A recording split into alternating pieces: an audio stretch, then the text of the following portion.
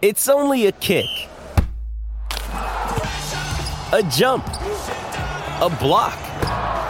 It's only a serve. It's only a tackle, a run.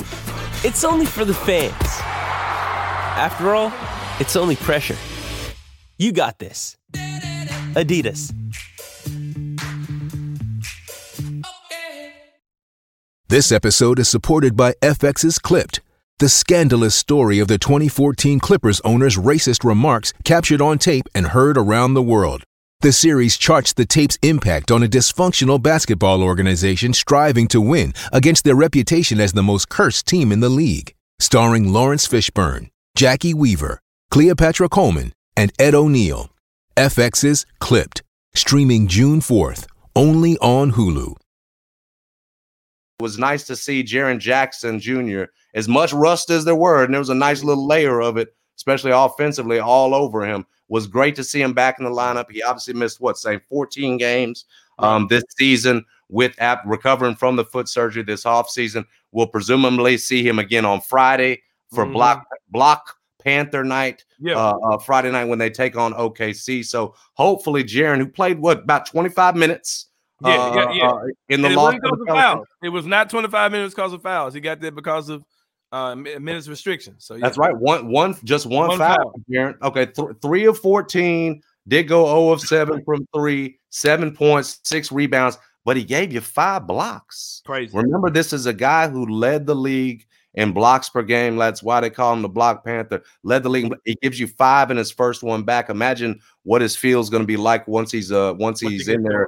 A couple of weeks, 2 turnovers, 1 foul. What'd you think about the return? Saying, was it about what you expected from Tripp? I know that we only do Who Brought the Season in once a week. We've already done that this week. We awarded those awards. But my friend, Jaren Jackson Jr.,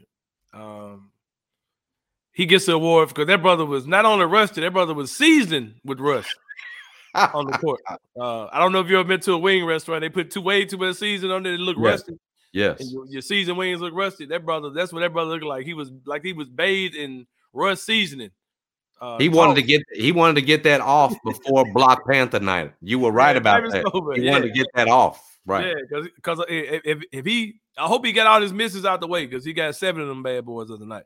And I kind of felt the way about that because I was like, Jaren, like, bro, this is a real game. Like, this is like the Pelicans, bro. Right. Like, I'm not telling you I expect your shot to be on.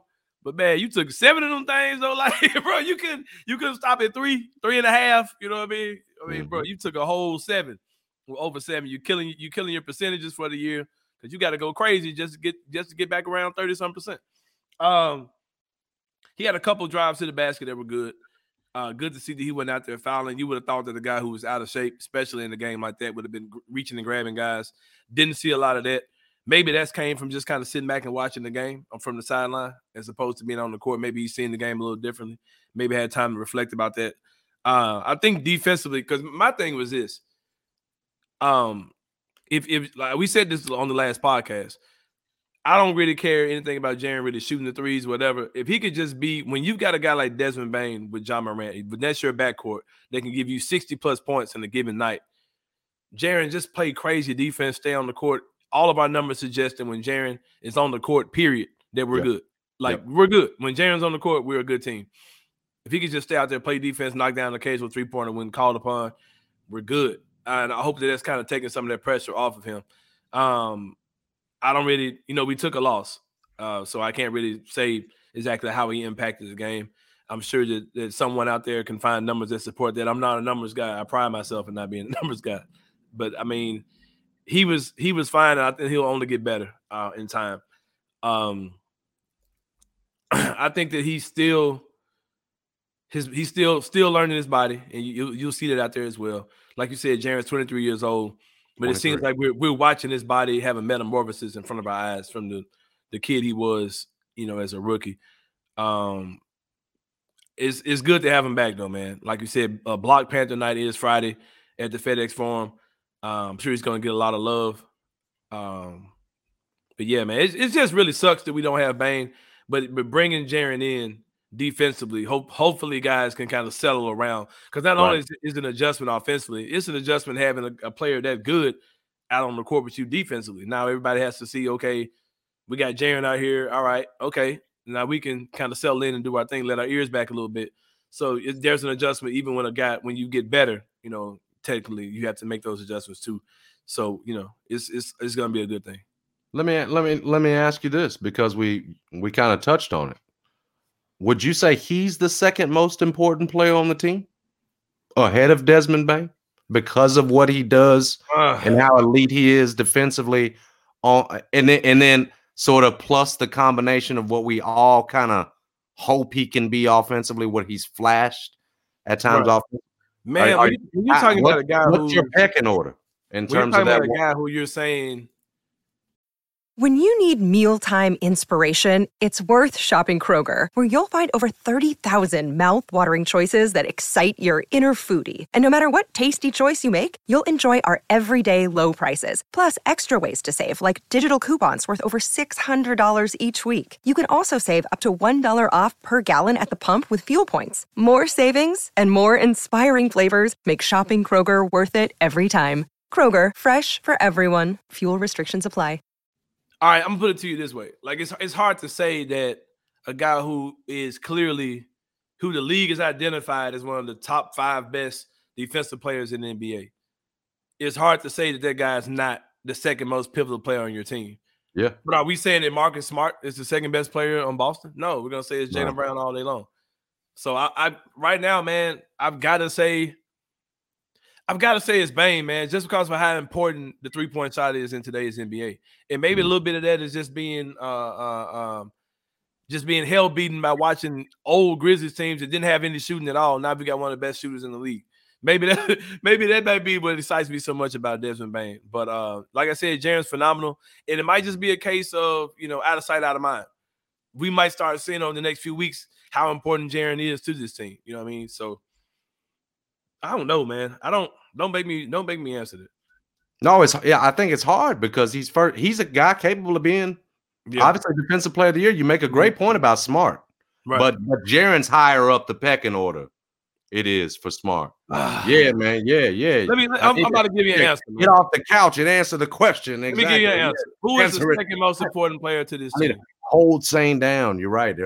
Producer saying, make him answer it. He's right. It's make him. It's Bane, bro. Like it's because it's hard to say because of the jump he's made. The jump he's made this year. It is. Yeah, it's made that backcourt of him and Ja. Like I sat there and watched us battle against Kyrie Irving and fucking Kevin Durant, and they won. They outdueled them. Yeah, you ain't lying. What? And them boys had 37 apiece. Kyrie and KD had like 37 piece. John Bane had 38, something like that. But with that being said, if Jaren is playing prime basketball, you talking about a trump card, man. Like if Jaren's rolling and those two guys are rolling too, you damn near unbeatable, bro. Like if you got that's your top 3.